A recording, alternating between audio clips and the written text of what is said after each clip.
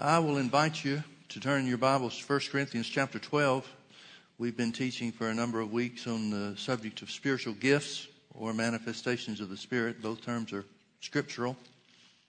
Paul starts off in verse 1 of chapter 12 and he says, "Now concerning spiritual gifts, brethren, I would not have you ignorant." The word gifts is in italics, which means the translators added it. In the original translation, the original Greek, it says, "Now concerning spirituals." The word spiritual is in the plural. "Spirituals, brethren, I would not have you ignorant." Well, you could well understand that wouldn't make sense to many people. And so the translators tried to put something in there to help us understand what he was talking about.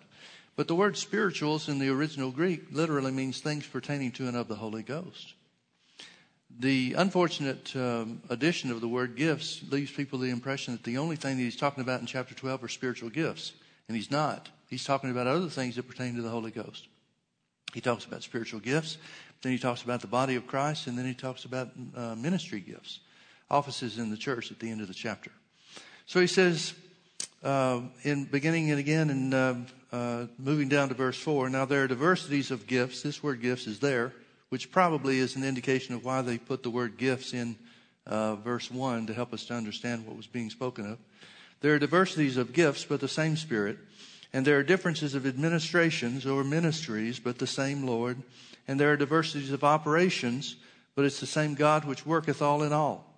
But the manifestation of the Spirit is given to every man to profit withal." And then he gives us a list of 9 manifestations, the 9 ways that the Holy Ghost will move and operate among the people. "For to one is given by the Spirit the word of wisdom, to another the word of knowledge by the same Spirit, to another faith," the Amplified says special faith, "by the same Spirit, to another the gifts of healings." Now, gifts of healings are mentioned a couple of times, 3 times throughout the Scripture. And in the original, it doesn't, the original Greek, gifts and healings are always in the plural. It doesn't always translate that or make it to the English language or the English translation. But in the original, gifts and healings are always in the plural.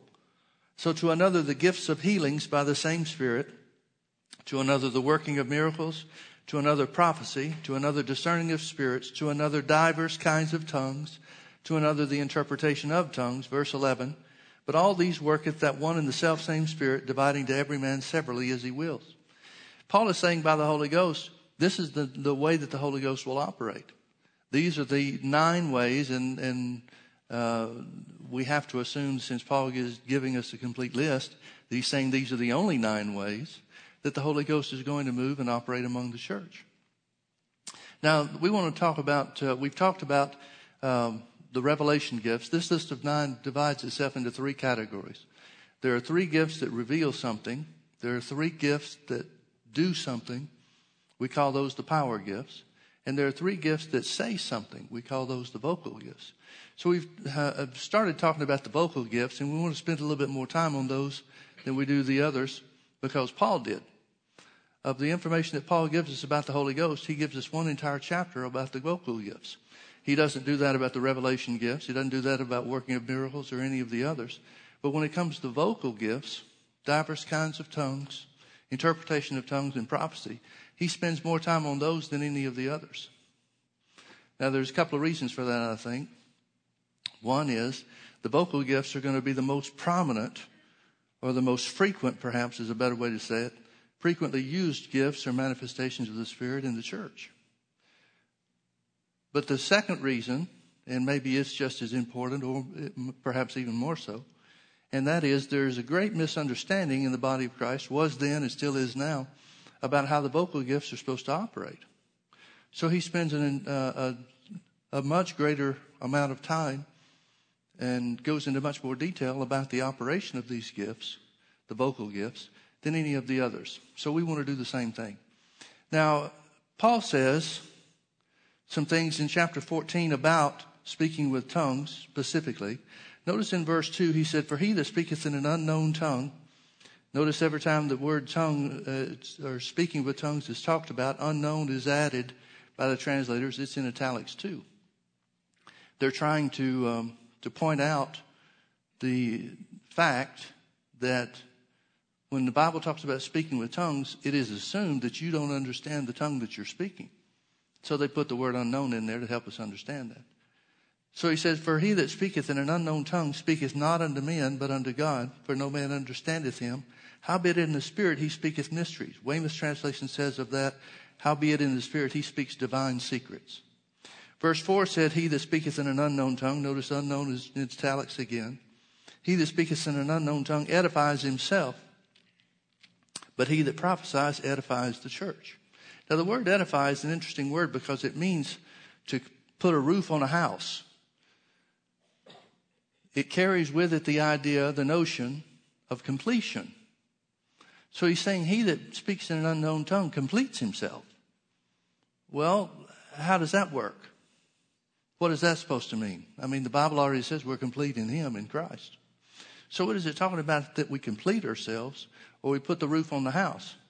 Well, Greek scholars, modern day Greek scholars have come up with or tell us that this word edify is better related to something that we all are familiar with today that they didn't have in the day that the word was used and these words were translated. And that is, the word edify means to charge up like you'd charge a battery. Now, what do we do when we put a battery on a charger? Well, we complete the charge. We know in our day of electronics and cell phones and iPads and all this other kind of stuff, your life revolves around your charge cords. Because if these things that connect us to the rest of the world are going to work, we have to keep them charged up. Well, what do we do when we charge them up? Well, we're completing the charge. But another way we could say it, another word that we could use that might make more sense to us to understand spiritual things, is we're empowering the electronics. We're adding power to it, or we're strengthening the charge. Well, that's what Paul is saying by the Holy Ghost about speaking in tongues. He that speaketh in an unknown tongue edifies himself. He charges himself up. He empowers himself. He strengthens himself. He adds spiritual strength to himself. That's what this word means. That's what it means to complete yourself or to put the roof on the house. It's talking about to add spiritual strength to you. Now, all tongues, we know that there's a private side to tongues and a public side to tongues. Paul said in chapter 14 about himself, he said, I thank my God, in verse 18, I thank my God I speak with tongues more than you all, yet in the church I had rather speak 5 words with my understanding, that by my voice I might teach others also, than 10,000 words in an unknown tongue. Unknown again is translated, or is in italics, meaning the translators added it. So he's saying that there's a public side to tongues and a private side to tongues. He's saying, I speak with tongues more than all of you folks. Now, remember the situation in Corinth. When the church gets together, they're so focused on the Holy Ghost. They're so enamored with the power of the Holy Ghost that they have available to them. And Paul said they come behind a no good gift. That has to mean they have all the manifestations of the Spirit in operation. But when they come together, they're spending their entirety of the entirety of the time that they're together by speaking in tongues. And he said when people come in from the outside and they're not saved or they're not filled with the Holy Ghost, they think you're crazy. And rightly so. Paul doesn't say that they're not doing what they're doing by the Holy Ghost. He's not saying that the tongues are not of the Holy Ghost. He's saying that they're misusing that which God can provide for us to the detriment of the people that are there. So, Paul says that in his own case, he would rather speak 5 words with his own understanding to teach other people. He seems to place the emphasis in his ministry on teaching. He said that would be better than me speaking 10,000 words in an unknown tongue. Now, would there be any benefit to speaking 10,000 words in unknown tongues? Well, he's the one that tells us that when you do that, you build yourself up or charge yourself up like a battery or strengthen yourself spiritually. So there would be benefit to him, but no benefit to the church. So what does that mean? That means whether they're used privately or they're used publicly, all tongues are the same in essence. But there are differences in purposes and use. Now, what I mean by that is, whenever you speak in tongues, whether it's public or private, it's inspired of the Holy Ghost. He's the one that gives you utterance. But there are different uses and purposes for speaking with tongues. Paul's main use and purpose for speaking in tongues, as far as the way that God uses him, is in his private devotions. Paul is telling us that God, apparently at least, God didn't use him much in tongues and interpretation. Or else he would have told us about it. But rather he says that tongues are primarily used for him, and he prefers it to be used in his private prayer life, his private devotions, rather than in a public setting. So what does that mean? That means that Paul would rather take advantage of the spiritual strength, the spiritual edification that comes by speaking in tongues privately, than for God to use him in public service, in tongues and interpretation. I think this is one place where people make a mistake, and that is everybody wants to be used of God. Everybody that's sincere wants to be used of God. Well, the reason, or one reason, that Paul goes into much more detail about the vocal gifts is because God uses everybody and can use everybody in that way very easily. It's easy to speak with tongues if you're already filled with the Holy Ghost. It's easy for you to speak with tongues publicly if you're filled with the Spirit of God, because it's the same in many cases, or most people think so at least. It's the same as when you're speaking in tongues privately. So it's easy to sense that you're impressed of the Holy Ghost to speak publicly when you get excited about what's going on. And that's what's happening apparently in Corinth. Because if there was a purpose inspired by the Holy Ghost for everybody to be speaking in tongues, then it would do something to edify the whole congregation rather than just the individuals. Now, as we mentioned last week, if you were with us, you may recall, there are 5 times in the book of Acts where speaking with tongues is manifested when people are filled with the Spirit. There are only 5 times when it talks about any group or individual is filled with the Holy Ghost, and each one of those results in speaking in tongues. Now, here's something else that's, let me refer to that. I'll talk about that a little bit later. In Acts chapter 2 is the one that we know of most frequently. It's when the Holy Ghost was poured out on the day of Pentecost. In verse 4 it says, "And they were all filled with the Spirit and began to speak with other tongues as the Spirit gave them utterance." They began to speak with other tongues as the Spirit gave them utterance. Clearly on the day of Pentecost, they spoke with tongues. It tells us about how people came together and it was noise abroad, and people saw that there was something different about these folks, and there was disagreement about what had happened. Some folks are saying, well, these people are just crazy. Other people were saying, well, they're drunk, and so forth, which is an interesting concept, interesting thing to think about. I've never seen somebody speak in a foreign language and assume that they were drunk. Have you? There must be something else going on. When I hear somebody speaking in a language that I don't understand, I just assume they're speaking a language that I don't understand. That's a totally different thing from me thinking somebody's drunk. There must have been a greater manifestation of the Spirit than just the speaking in tongues for people to conclude, some people at least, to think that these people were drunk. They must have been overwhelmed by the Spirit and been staggering around in some form or another to cause people to think so. That's just an assumption, but I don't know of anything else that would fit. So in Acts chapter 2, it tells us they were all filled with the Spirit and began to speak with other tongues. The next time it tells us about somebody being filled with the Spirit is over in Acts chapter 8. After Philip goes down and preaches Christ to them, people get saved. And then Peter and John go down. They hear that they'd received the word of God, who, when they were come down, prayed for them that they might receive the Holy Ghost. Now, we know that they got a measure of the Holy Ghost because they got saved. The Bible says we're born again of the Holy Ghost when we make Jesus the Lord of our lives. But it's telling us that there are 2 experiences with the Holy Ghost. One in salvation and the other in the infilling or the baptism of the Spirit of God. So Peter and John go down to Samaria and they pray for them that they might receive the Holy Ghost.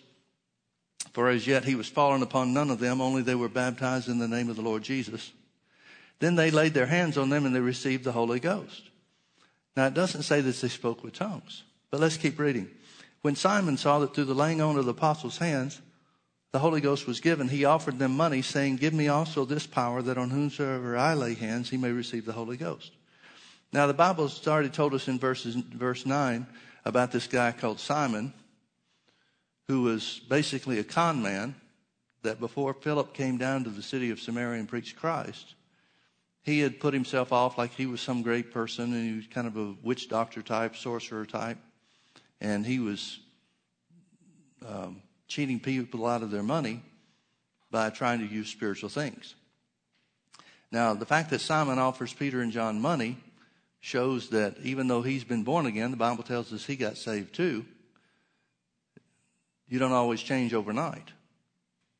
He seems to have some of his old motives in mind when he asked for the power to lay hands on people for them to receive the Holy Ghost. Now, let me ask you a question. Why would he offer power, or why would he offer money for the power to lay hands on people and them receive the Holy Ghost if he didn't see something result when Peter and John prayed for the people? See, it doesn't say that they spoke with tongues, but something had to be seen for Simon to offer money for it. Well, the Bible tells us what it was. Peter said unto him, verse 20, thy money perish with thee, because thou hast thought that the gift of God may be purchased with money. Thou hast neither part nor lot in this matter, for thy heart is not right in the sight of God. Now, what matter is he talking about? Well, he's talking about the baptism of the Holy Ghost. So the matter he's referring to is the baptism or the infilling of the Holy Ghost. But the word that's translated matter here is the Greek word logos, which is used many times in the New Testament. Most often is translated word. But it's also translated speech, sayings, and utterance in other places in the New Testament. So whichever one of those you want to use, you can plug any one of those words into the translation. You have neither part nor lot in this word. You have neither part nor lot in this speech. You have neither part nor lot in this sayings, or you have neither part nor lot in this utterance. Now, what speech, utterance, or sayings or word is he talking about? Well, to conclude that there's a different manifestation when they're filled with the Holy Ghost than in the other instances in the New Testament would be to take away something from Scripture. It's interesting to note that the early church fathers all concluded and all testified to the fact, just up to a couple of hundred years after this event occurred, of personal knowledge that had been handed down that the city of Samaria had spoken in tongues. It's legitimate to conclude, therefore, that when Peter says you have neither part nor lot in this matter, he's talking about this utterance, these tongues. The next time is in Acts chapter 9, where Saul of Tarsus meets Jesus on the road to Damascus. Ananias is directed by the Lord supernaturally to go pray for him that he might receive his sight, because he's been blinded by the glory of the light when Jesus appeared to him. So Ananias goes in and lays hands on him and says, Brother Saul, you wouldn't call somebody brother unless they were saved, would you? He said, the Lord Jesus Christ, the Lord, even Jesus Christ, who appeared to thee on the way. Notice he calls him the Lord. Saul, in his experience, has already identified Jesus as Lord. He said, Lord, what do you want me to do? After Jesus identifies himself. So the point I'm trying to make is Saul's already been born again. But there's a second experience for all believers to receive. So he says, Brother Saul, the Lord, even Jesus, who appeared to you in the way, has directed me to come down and lay hands on you that you might receive your sight and be filled with the Spirit. Now, it doesn't say Paul spoke with tongues. But we know by Paul's own testimony, we read it before in 1 Corinthians 14, verse 18. Paul said he spoke with tongues. So the only question we have to answer is, when did Paul begin to speak with other tongues? It's not too big a jump to conclude that he began to speak with other tongues when everybody else in the New Testament that spoke with other tongues began to speak too, after they were filled with the Holy Ghost. Acts chapter 19 tells us, well, I skipped one. Acts chapter 10 is when Peter goes down to Cornelius' house. This is an interesting one. I want you to look at this. Look it up at Acts chapter 10. Peter is supernaturally directed by the Holy Ghost to Cornelius' house. in a certain city, and he begins to preach about Jesus. And it says in verse 44, while Peter yet spake these words, the Holy Ghost fell on all them which heard the word.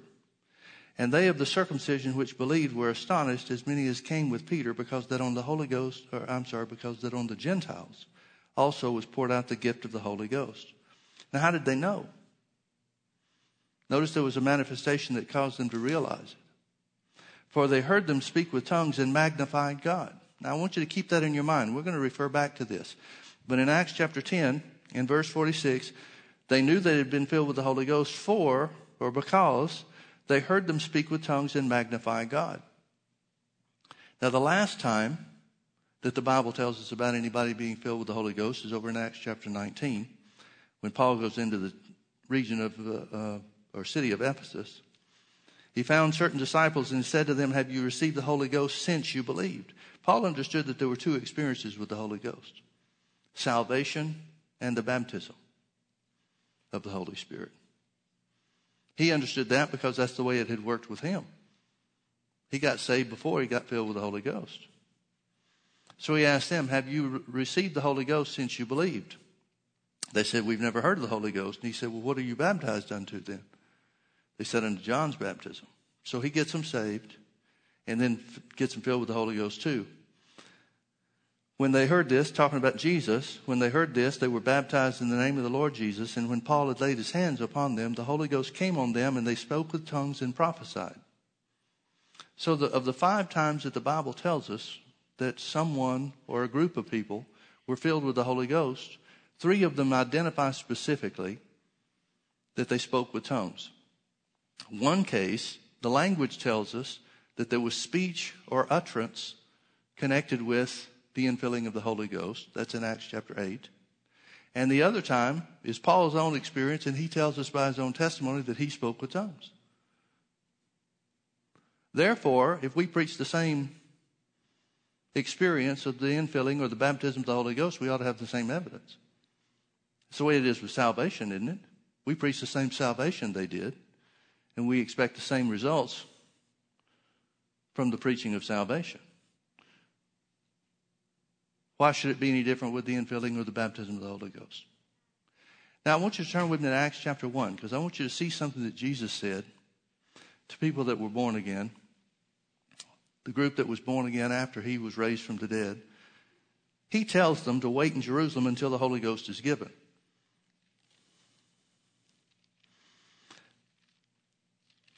Now, forgive me for repeating myself on this subject, but it's such an important thing. And there's such a large group of the church, the modern day church, that is in complete ignorance about who the Holy Ghost is and what he wants for us, that I think it bears repetition and is necessary that we go over this. It says let's start reading in verse 4, Acts chapter 1, verse 4. And being assembled together with them, Jesus commanded them that they should not depart from Jerusalem, but wait for the promise of the Father, which saith he, you have heard of me. Now, at this point in time, Jesus has been raised from the dead, but it's before the day of Pentecost. It's that 40-day period in between his resurrection and Pentecost.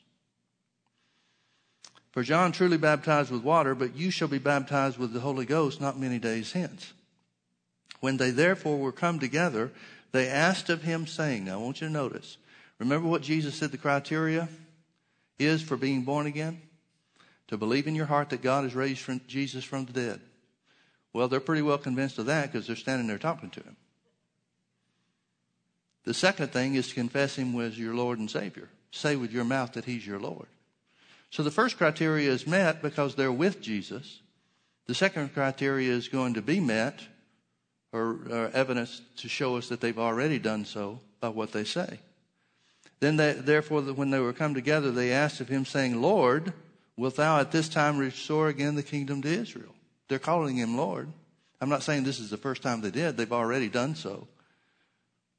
But it shows us clearly that they've met the criteria for salvation. And Jesus is telling them there's a second experience with the Holy Ghost that I want you to wait for. Thank God we don't have to wait. They had to wait because the day of Pentecost hadn't yet come. We don't have to wait because it has come and gone. And he said unto them, It's not for you to know the times of the seasons which the Father has put in his own power. But, please notice what Jesus said the importance of the Holy Ghost being received is. Here's why he wanted them to wait. But you shall receive power after that the Holy Ghost has come upon you. Notice he doesn't say, and you'll be saved after the Holy Ghost has come upon you. Notice he doesn't say, you shall be born again. You shall become a new creature in me. He doesn't say any of those things because those are things that have already occurred. But Jesus said, you shall receive power. Notice he does not say, you shall receive tongues. Yet we know that every time somebody was filled with the Holy Ghost in the New Testament, they spoke with other tongues. Speaking with other tongues is the evidence that you received the Holy Ghost. But the purpose of receiving the Holy Ghost, being filled or baptized with the Holy Ghost, is that you'll receive power. You'll receive power after the Holy Ghost has come upon you, and you shall be witnesses unto me, both in Jerusalem and in all Judea and in Samaria and unto the uttermost part of the earth. Now, as I said, all tongues are the same in purpose, all tongues are the same in essence, but they're different in purpose and use. Jesus is telling us the purpose for being filled with the Holy Ghost is so that we'll have power. The evidence of being filled with the Holy Ghost is speaking with other tongues. Notice the connection that is made, therefore, by the Scripture in speaking with tongues and the power of God. Well, Paul tapped into that when he said, he that speaketh an unknown tongue edifies himself or empowers himself, strengthens himself spiritually. Strengthens himself spiritually. Now let me show you how this works. You remember I told you to remember in Acts chapter 10, verse 46 or so? They of the circumcision were amazed that the Holy Ghost was given unto the Gentiles, for they heard them speak with tongues and magnify God. They heard them speak with tongues and magnify God. Turn with me to one other scripture I want you to see in connection with this, and that's in Jude, only one chapter in the book of Jude, in verse 20.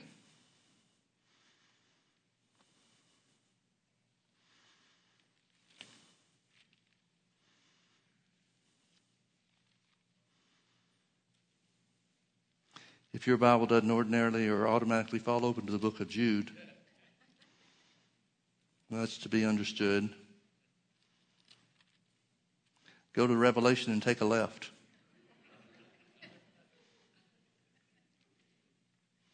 I want you to see this. Jude verse 20.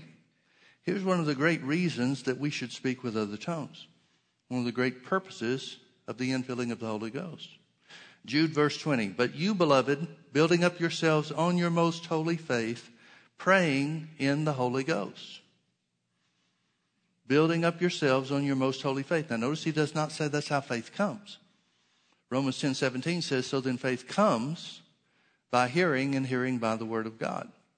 But he's saying you can build yourself up in your faith by praying in the Holy Ghost. How do you do that? Well, again, Acts 10 verse 47 is the key. They heard them speak with tongues and magnify God. When you speak with other tongues, one of the means or aspects of spiritual empowerment or spiritual strength is that it magnifies God in you. Now, how can you magnify God? Well, from his perspective, you can't. He's not going to get any bigger no matter what. But he can sure get a whole lot bigger in you. From our perspective, he can sure get bigger for us and to us. So a part of the strengthening, the spiritual empowerment, the strengthening that comes from speaking in other tongues is that it makes God bigger in us. It builds up our faith. It doesn't give us faith, but it strengthens us in the faith that we have. Can you see that? Now again, remember the connection between speaking in tongues and the power of God. You shall receive power after the Holy Ghost has come upon you. Well, how do we know that the Holy Ghost has come upon us? Because we speak with tongues. So you cannot disconnect the speaking with tongues and the power of God. And we should realize that the more we speak with tongues, the more that we open the door to the power of God in our lives. It's amazing to me when you understand some of these things. It's amazing to me how many people in the church, how many Christians will argue against being filled with the Holy Ghost or speaking with other tongues. Now you got a group of the church, a segment of the modern day church, that'll say, "Well, I'm filled with the Holy Ghost. I just don't speak with tongues." Well, from the Bible evidence, the Bible example, everybody that was filled with the Holy Ghost in the New Testament spoke with other tongues. Turn with me back to Acts chapter 2. Acts chapter 2. Peter, in a part of his message or sermon on the day of Pentecost, when everybody was come together to see what was going on, the crowd was moved and stirred by Peter's words, and so they asked, verse 37, we'll just start reading there. Now when they heard this, they were pricked in their heart and said unto Peter and to the rest of the apostles, Men and brethren, what shall we do? Then Peter said unto them, Repent and be baptized, every one of you, in the name of Jesus Christ, for the remission of sins. There's salvation. And, here's the second experience, and you shall receive the gift of the Holy Ghost. For the promise of the Holy Ghost is unto you and to your children, and to all them that are afar off, even as many as the Lord our God shall call. Well, isn't that what the disciples, the 120 had just received, was the promise which was given to them and their children? Isn't that what had just happened? They had received the promise that Jesus made to them, wait in Jerusalem until you be endued with power from on high. Isn't that what had just taken place? So when Peter is saying, repent and be baptized in the name of Jesus for the remission of sins, nobody argues about that. And you shall receive the gift of the Holy Ghost. If we're going to understand and rightly divide what the gift of the Holy Ghost is that was promised, then we're going to have to go back to those that received the promise and see what happened to them. Well, Acts 2:4 told us what happened to them. They were all filled with the Holy Ghost, received the promise, in other words, and began to speak with other tongues. So if you received the promise, you should have the same evidence that they did, and their evidence was speaking in other tongues. It's so important, folks, for you to realize the empowering nature of speaking in other tongues. Now you may be thinking, now what does this have to do with spiritual gifts? Well, not much at this point. However, there's another aspect to being used in the gifts of the Spirit or manifestations of the Holy Ghost that many in the church either stumble over, or maybe a better way to say it is this. One of the greatest problems that we have with people being used of the Holy Ghost is that the character of the person being used doesn't match up with the power that's being delivered. What I mean by that is, especially where the vocal gifts are concerned, if somebody does a miracle in front of you, you don't question too much about their lifestyle until after the fact, because the miracle is the miracle itself. But if somebody is used in one of the vocal or inspirational gifts, the reception of that which is delivered is often contingent in a great way on the character of the person that's used. If someone that we know of that is not spiritual, doesn't live a spiritual life, speaks in tongues and interpretation or speaks out in prophecy, that creates a hindrance for us to receive what's being said. The question immediately is asked in our minds, well, why in the world would God use them? They're not even living right. But speaking with other tongues will help you live right. Do you remember Jude chapter 20? Or Jude verse 20? But you, beloved, building up yourselves on your most holy faith, praying in the Holy Ghost. The very next verse says, verse 21, says, keep yourselves in the love of God. Keep yourselves in the love of God. See, it's hard for you to spend much time speaking in other tongues and not walk in love. It's a great help. Speaking with other tongues is a great help to walking in love and walking in the Spirit, because it makes you constantly aware of the presence of the Holy Ghost on the inside of you. And not too many people are ready to sin when you're conscious of the presence of the Holy Ghost with you all the time. So it solves one of the problems that we have in the modern day church, at least. It solves one of the problems that can arise as far as a person's lifestyle not matching up with the manifestation of the Spirit of God through them. Is this making any sense? Now let me show you one other thing about speaking with tongues. Look back with me to 1 Corinthians chapter 12. We've referred to this. We've been all around it, but I want to point it out to you now. Notice in verse 10, where it's talking about the list of 9 manifestations of the Spirit. It says, to another, diverse kinds of tongues. We mentioned that the word diverse is added by the translators. Compare that with 1 Corinthians 12:28, where it talks about different ministries set in the church. The last one on the list that it gives us in verse 28 is diversities of tongues. Diversities of tongues. So if we compare those two verses, it says to another kinds of tongues in verse 10. And in verse 28, it speaks of diversities of tongues. Notice the ministry gift that God sets in the church is diversities of tongues. Now in chapter 13, you're right there. You might want to look also at this. Chapter 13, verse 1. Paul is talking about walking in the love of God and it being the motivation and foundation for everything that we do. And notice he said this. He said, though I speak with the tongues of men and of angels and have not love, I am become as a sounding brass or a tinkling cymbal. What are tongues of angels? He's got to be talking about heavenly languages, doesn't he? It's another way that Paul speaks of or refers to speaking with other tongues. They're tongues of angels. Well, no wonder we don't understand what we're saying. They're tongues of angels. It's a heavenly language. Now, you know as well as I do, if you speak any amount of time speaking in tongues at all, you know that it pretty much sounds the same every time you use it. We have what we call a prayer language, which is not a scriptural term, although it's not unscriptural in its nature. But we sometimes call it a prayer language or a prayer tongue.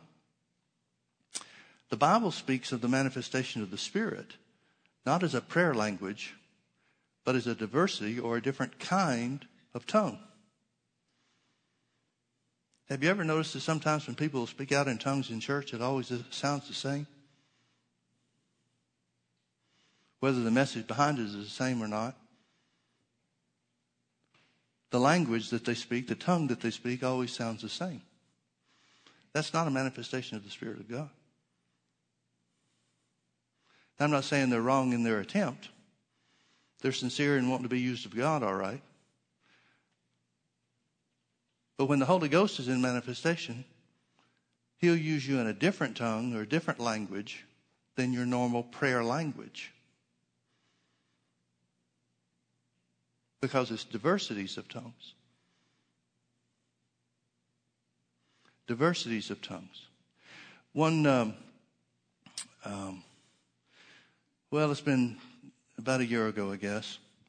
In a service that we had one Sunday morning, I sensed the Holy Ghost wanting me to say something. And I didn't know exactly what it was, so I began to speak with other tongues, and then the anointing came upon me to speak out whatever He wanted me to say. And so I did. I spoke it out in English, prophesied it. And somebody came up to me after the service, and they were so proud of themselves, bless their hearts. They're not a member of the church, so they're not here, so I can say it without fear of embarrassing anybody. But they were so proud of themselves for being spiritual. And they came up and they said, oh, Pastor Mike, when you spoke in tongues and then interpreted, I was just so blessed. And I said, well, thank you. I didn't have anything to do with it, so, kind of hard to take credit for anything. So I just said, thank you. And then they went on and on and on. And that's when they revealed their thinking and their mindset. They wanted me to know how much they know about tongues and interpretation. And so they just started talking about the tongues that I spoke. Well, that's just my normal speaking in tongues. It wasn't so much about the message or the prophecy behind it. It was all about me speaking in tongues. So this went on long enough to where I felt the need to correct them in their thinking. So I said, you've misjudged this completely. I was speaking in tongues because I sensed that the Holy Ghost wanted to move. Not because the Holy Ghost came upon me and impressed upon me to speak in tongues in a public service. I was just trying to find the anointing for what I felt like the Lord wanted me to say. Now over in Acts chapter 19, do you remember how it says that Paul laid hands on the believers at Ephesus? And they received the Holy Ghost and they spoke with tongues and prophesied? Did you notice that? They spoke with tongues and prophesied. See, a lot of times what happens is that somebody will speak in tongues and then the spirit of prophecy will come upon them.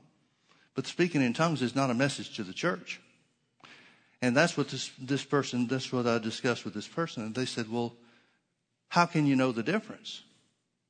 And I said, well, the difference is very easily seen. Because if it's a manifestation of tongues and interpretation, there'll be an equal anointing on the tongues as there is on the interpretation. But in the case as was that morning, there was no anointing on the tongues that I spoke. I'm just I'm searching spiritually to find what God's trying to say. And then I tapped into it, and the anointing was on the prophecy that was delivered. Do you understand what I'm saying?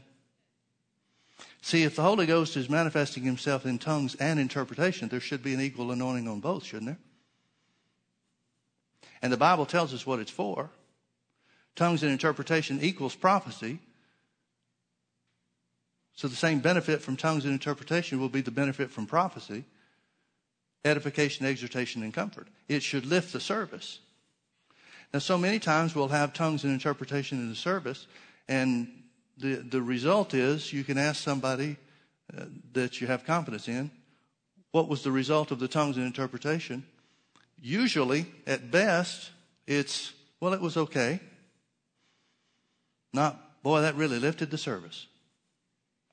But when the Holy Ghost manifests himself, shouldn't it lift the service? Now, you may think that I'm being critical, and I'm not. I'm just setting a higher standard for the manifestation of the Holy Ghost in our church services. Because if we don't set the higher standard, we're sure not going to live up to it.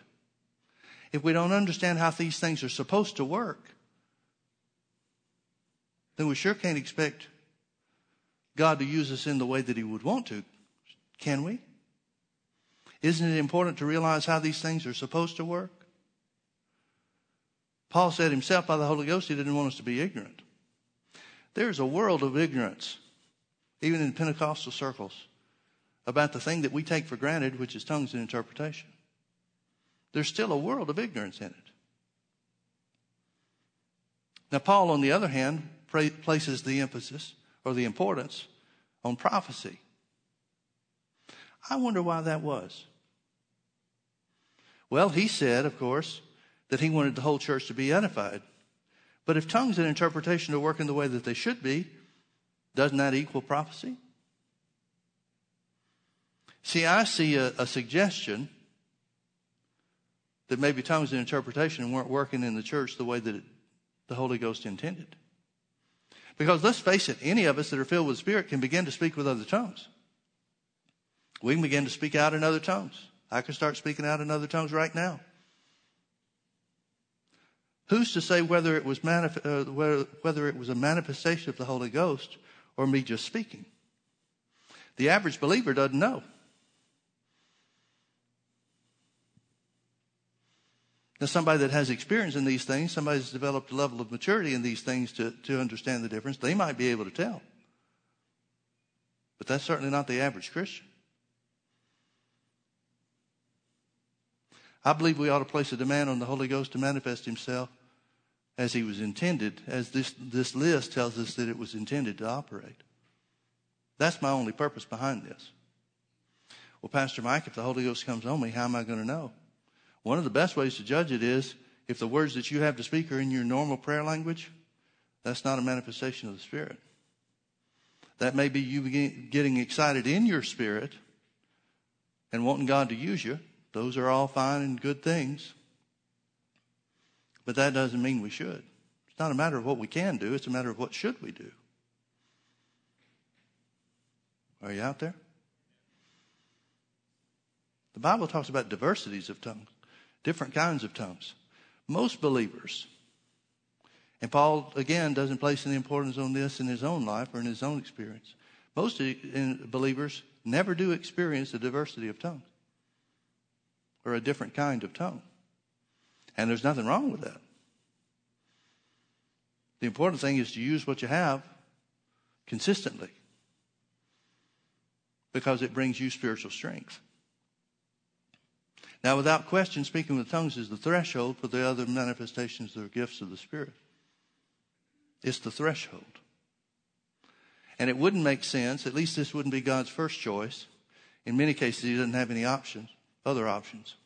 But it certainly would not be God's first choice to use somebody in one of these greater manifestations of the Spirit, like working of miracles or special faith or something like that, that's not skilled or proficient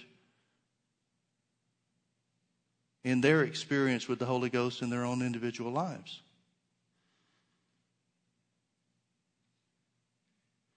My point is, God's going to use somebody that knows him. How do we get to know him?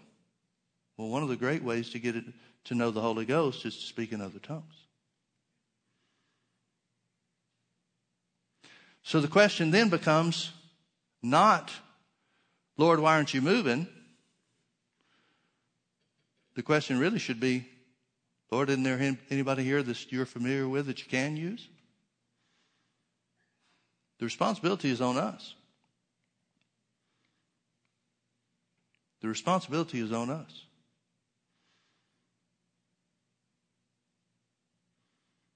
Let me close with one other scripture. It's from the Old Testament. I think it's in Hosea chapter 6. My Bible doesn't ordinarily fall open to Hosea, so it'll take me a minute. Matter of fact, I can probably find it quicker on my iPad if it's charged.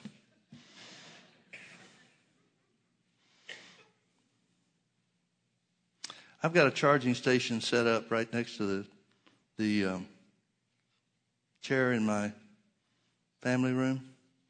I've got it set up so that I can charge my stuff anytime and all the time. There's only one problem with that, and that is Beth is a thief.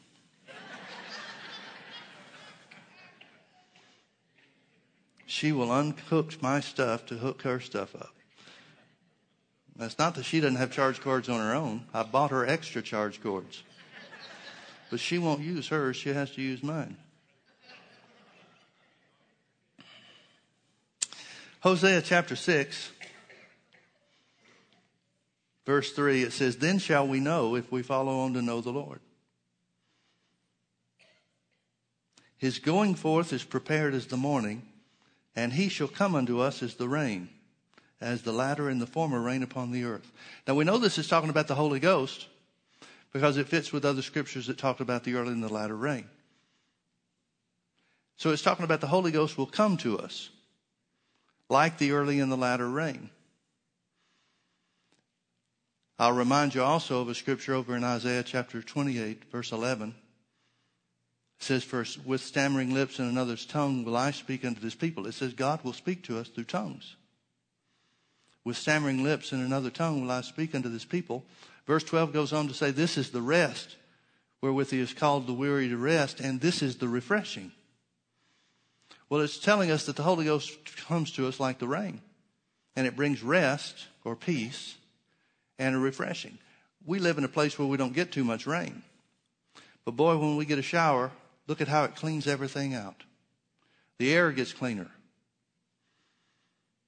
The grass looks greener. The plants just soak it up. There's just something about it after the rain that it just feels clean. It cleans off everything that there is. It brings a refreshing. Well, that's what the Bible says that tongues will do for us. It cleans us out. It keeps us spiritually clean. It brings a spiritual refreshing. Well, that's in part what this is talking about too. But the point I wanted you to see here, it says, his going forth is prepared as the morning. His going forth is prepared as the morning. In other words, it's just as sure as the sun coming up in the morning, that the Holy Ghost will manifest himself in the church. That's what God's trying to tell us. The problem is not the fact that the Holy Ghost is not moving. The problem in large part is because the church is ignorant on how he moves and how to cooperate with him. How do we solve that? Speaking in other tongues. Speaking in other tongues prepares us. Speaking with other tongues doesn't make God move. It just gives him a vessel to move through. A clean vessel to move through. Folks, if you're filled with the Holy Ghost and you're not speaking in tongues every day, you need to ask yourself why. You're passing up on the power of God. You're passing up on the building up your faith. Building yourself up in faith. You're passing up on the things that God intended for you to have. And there's a price for that.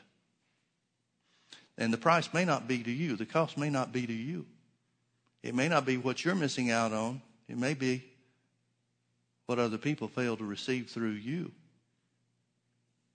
Because we're not sensitive to the things of the Spirit. Speaking with other tongues is critical. Especially in these last days. I don't know why somebody would even want to live without the baptism of the Holy Ghost in these last days. But you shall receive power after the Holy Ghost has come upon you. But you shall receive power. Thank God for the power of God through the Holy Ghost. Amen? Well, let's pray. Father, we thank you for your goodness. We thank you for your mercy. We thank you for the presence of the Holy Spirit that dwells within us. Thank you that he's available to everyone. And Jesus even said that these signs will follow them that believe. And one of those signs is they'll speak with new tongues. The rest of you in the congregation, let's all stand. Let's pray for these that went to the prayer room. Father, in Jesus' name, you said, well, Jesus said, that he that comes unto him, unto me, I will in no wise cast out. That means you won't turn them away for any reason, so we can say with confidence, thank you for bringing them back into fellowship, for filling them with the Holy Ghost. We thank you, Father, for utterance, supernatural utterance to be given to the workers in the prayer room and also to those who receive. We thank you, Lord, that today will be the day of the beginning of the blessings of God upon them for the rest of their lives. We thank you, Lord, that they'll never be the same. In Jesus' precious name. If you can agree with that, say amen. Amen. Praise the Lord. How many of you will commit to pray in tongues every day? That's the minimum. You ought to be praying in tongues many, many times every day. One of the great benefits of praying in tongues is you can do it while you're doing other things. You don't have to stop and get on your knees and separate yourself. There may be some times where you'll want to do that, but thank God we can do it while we're doing everything else in our lives. Thank God for the power of God. Amen. Well, God bless you. Thank you for being here with us. Have a great day. Hopefully we'll see you tonight.